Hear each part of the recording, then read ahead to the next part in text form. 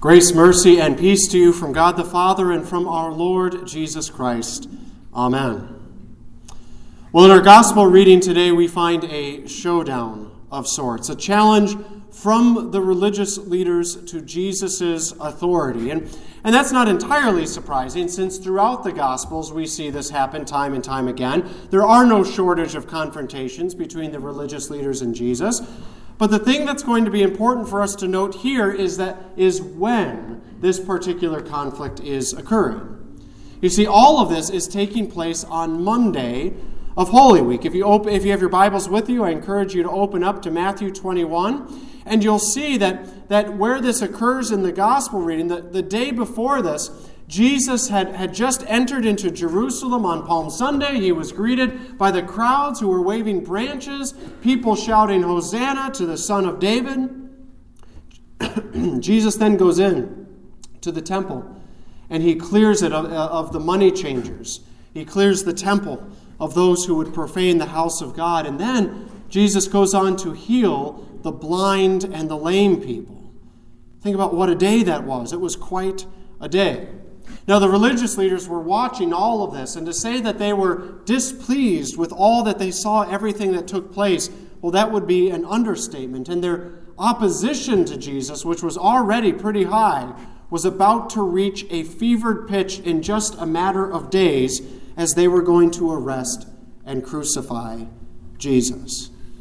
So all of this then is the context for what we hear in our gospel reading. The chief priests and the elders coming to Jesus while he was teaching on that Monday in the temple, interrupting him, demanding to know by what authority he did everything that they had just witnessed him do. So Jesus tells them, "I am willing to answer your question if you are willing to answer mine." What question do you think Jesus is going to ask them? They must have been wondering the same thing. But I don't think they would have expected Jesus to ask them about John the Baptist. The baptism of John, Jesus says, from where did it come? From heaven or from man? Now, why was Jesus asking them about John the Baptizer, and what did that question have to do with the question about Jesus' authority? Well, as we'll soon find out, it has everything to do with Jesus' authority. You see, the chief priest and the elders, they couldn't answer Jesus. And not because they didn't know their answer, they did. No, it was because they had already rejected the ministry of John and refused to believe in what he said. John the Baptizer was that prophesied voice in the wilderness. He was sent to prepare the way for the coming Messiah. And John's message was a message of repentance and baptism, that Israel needed to repent of their sins so that they could be forgiven when the promised Messiah came. And so when Jesus entered the scene, it was John who pointed to Jesus and said, "Behold, the Lamb of God who takes away the sin of the world." But the religious leaders rejected John's message. They refused to repent of their sin because, quite frankly, they didn't feel that they had any sin to repent of. And since they rejected John, they most certainly rejected Jesus as well. But here's the catch. They weren't willing to admit that in public because the people regarded John as a prophet from God. So they couldn't say that John wasn't from God. And on the flip side, if they admitted that he was from heaven, well, then they were admitting that they had rejected one of God's prophets. So they were stuck. And that's why, in the end, they took the coward's way out. And they said to Jesus, "We don't know," which was a lie, but it was why Jesus said back to them that he refuses to answer them. It's not like Jesus, and it's not like during all of this, Jesus didn't know what they were going to say. It's not that he didn't know what they thought or believed. He knew that they had rejected John, and he knew that they had rejected him. And that's his point. You can't have Jesus without John, and you can't have John without Jesus. Jesus was just making it absolutely clear to them and to others what their position on both were. But Jesus doesn't stop there. He goes on to tell the parable of the two sons. A man had a vineyard, and he asked his two sons to go work in that vineyard, and the first son said, "I will not." But then afterwards he changed his mind and went. Now, I want you to notice something here in verse 29. The word in the Greek there for changed his mind, it's a word in Greek that is a synonym for repentance. The first son literally repented of what he had told his father, and he went and worked in his father's vineyard. The second son, on the other hand, initially tells his father, "I go, sir," but he does not go, and he does not repent. And so Jesus goes on to ask the religious leaders, which of the two did the will of his father? And they said, the first, the one who repented, which was a stunning confession for the religious leaders to make when you think about it, because they had to have known that Jesus was telling this parable about them. You see, the connection is clear. The second son represented the religious leaders who were claiming that they were the keepers of God's word, but they ultimately failed to listen or obey. They refused to repent. They refused to acknowledge their sin. They refused to admit that they needed saving, that they needed a Messiah. The first son, on the other hand, represents the tax collectors and the prostitutes, the ones who were considered the clear and obvious sinners of the day, the supposed non-keepers of God's word. But they were the ones who ended up receiving the word of God when they listened to John and listened to Jesus and received it in humility. And these so-called worst of sinners who listened to the call of their heavenly Father repented of their sins and found themselves welcomed into the kingdom, welcomed into his gracious reign and rule. Jesus said to the religious leaders, "Truly I say to you, the tax collectors and prostitutes go into the kingdom of God before you. For John came in the way of righteousness, and you did not believe him, but the tax collectors and the prostitutes believed him." And what Jesus is saying is that John's purpose, John's message, was to announce how we are made right in God's eyes. And that only comes by proclamation of the law, which convicts us of our sins and leads us to repentance. We turn from our sin and we see that we cannot save ourselves from our own effort. And once we turn, once we repent and ask God to forgive us because we realize we cannot save ourselves, then God is at the ready with his gospel. The good news that he has given us his son Jesus. Jesus, who saves us from our sins by his death on the cross. He forgives us and gives us the righteousness that Jesus earned by his perfect life, death, and resurrection. And so you see, John and Jesus, they go together because they together are the two messages of God, the messages of law and of gospel. And Jesus said to the religious leaders, even when you saw it, even when you yourselves heard the message of John, even when you saw the tax collectors and prostitutes repenting of their sin and receiving God's forgiveness through baptism, you afterwards did not change your minds and believe him. And there's that word again. Change your minds. Repent. The religious leaders did not repent. The second son in the parable did not repent and go into the vineyard like his father invited him to do. The chief priests and the elders did not repent and go into the kingdom like their heavenly Father invited them to do. Instead, they rejected John, they rejected the law, and so they rejected Jesus, and they rejected the gospel. And again, that rejection was about to be on full display for all the world to see, as in only a matter of days they would be nailing Jesus to the cross. So we ask ourselves today, what then is the message for us? Well, we need to always be careful when we hear a passage like this, when Jesus is speaking first and foremost to the religious leaders, because we acknowledge that his message and this parable, its message is not immediately directed toward us, at least not at first. This is Jesus, again, speaking to the chief priests and the elders who were staking their entire existence on the fact that they were the rightful descendants of Abraham and therefore the rightful children of God. They thought they were made right, made righteous, because of who they were and what they did. But Jesus was condemning them, making it clear that their so-called status meant nothing in his eyes, and that true children of God were children of faith.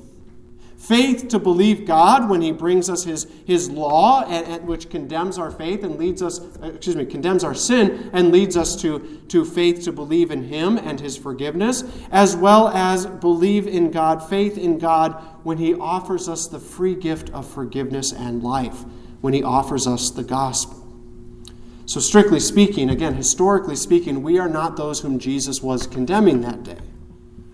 And yet, in a different sense, we are still people who have heard God's call to repentance, like he began with John, and God's call to the gospel.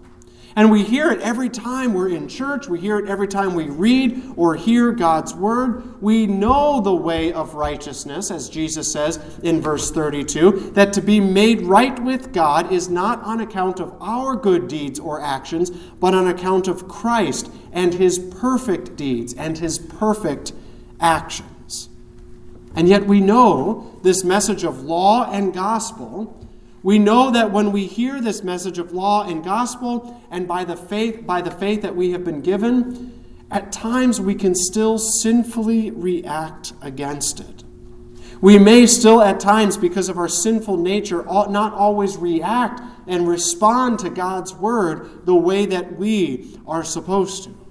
And so this is what I'd like us to consider spend some time considering this morning, asking ourselves, how is it that we react to God's word, especially when we are called to repent of our sins, when we are made aware of our own personal transgressions against God and against others? After all, it's not like being made aware of your sin is a pleasant experience. Can you think of a time when either hearing God's word or maybe talking with someone else or someone speaking with you, that you were made aware of a sin that you committed? And think then, how did you feel when you were made aware of that? How did you react?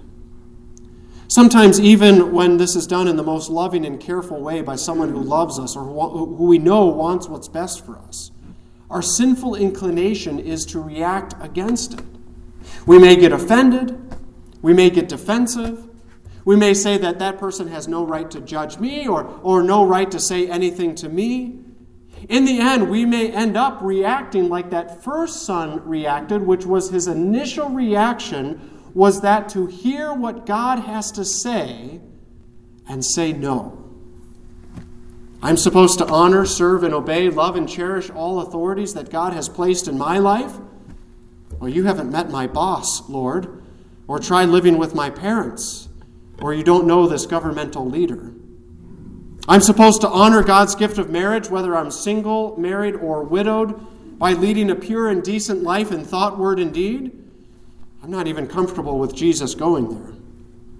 I'm supposed to love my enemy and pray for those who hurt me. That's not what Jesus really means, is it? I'm supposed to be content with what I have and never want what my neighbor has.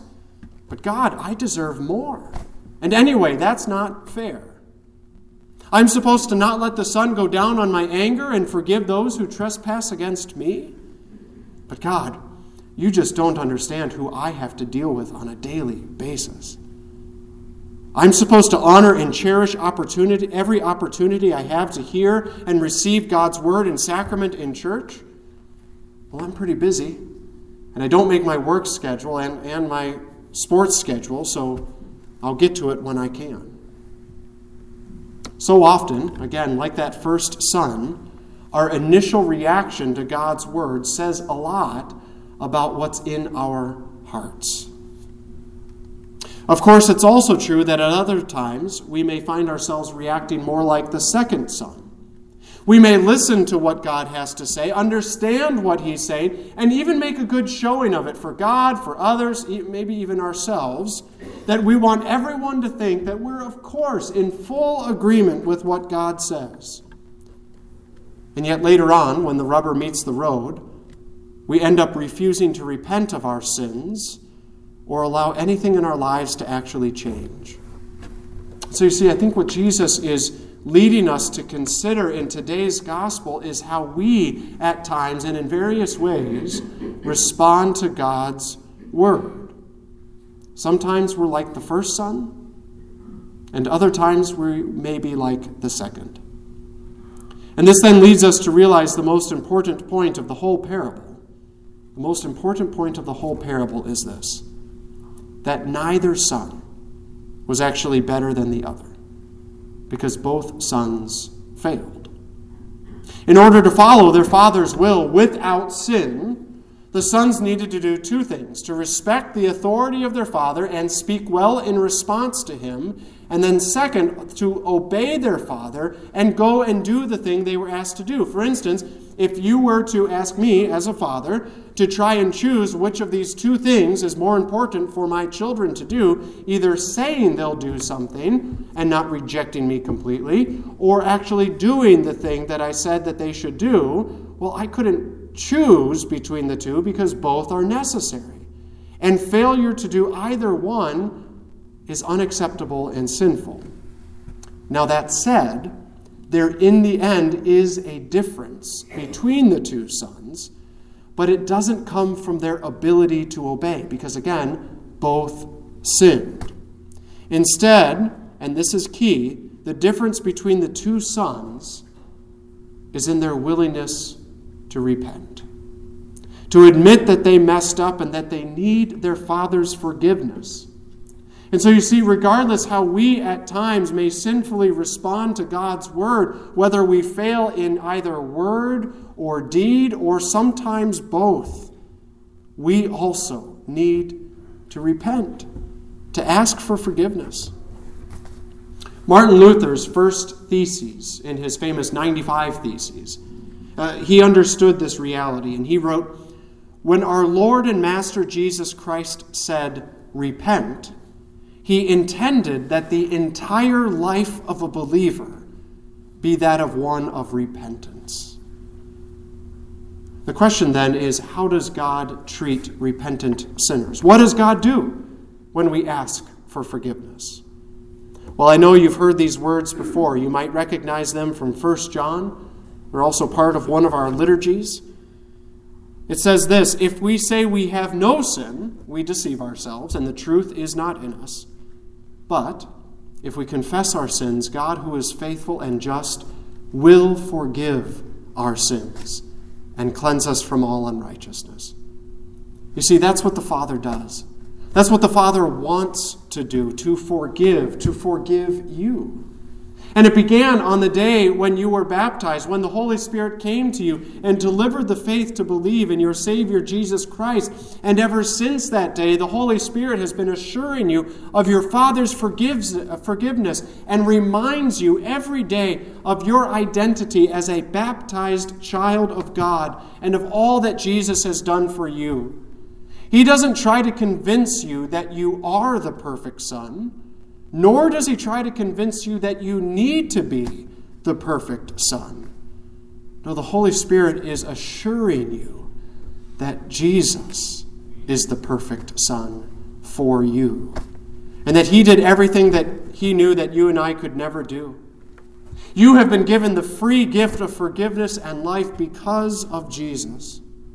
Just imagine for a moment the feeling that the tax collectors must have had, the prostitutes, the sinners, those who knew they were the worst of the worst. Imagine the feeling they had when they heard the words that God forgave them all of their sins and that they were being welcomed into God's kingdom, the freedom they must have felt, the hope for the first time in their lives that they knew they had. This is the way of the first son, the son who repents.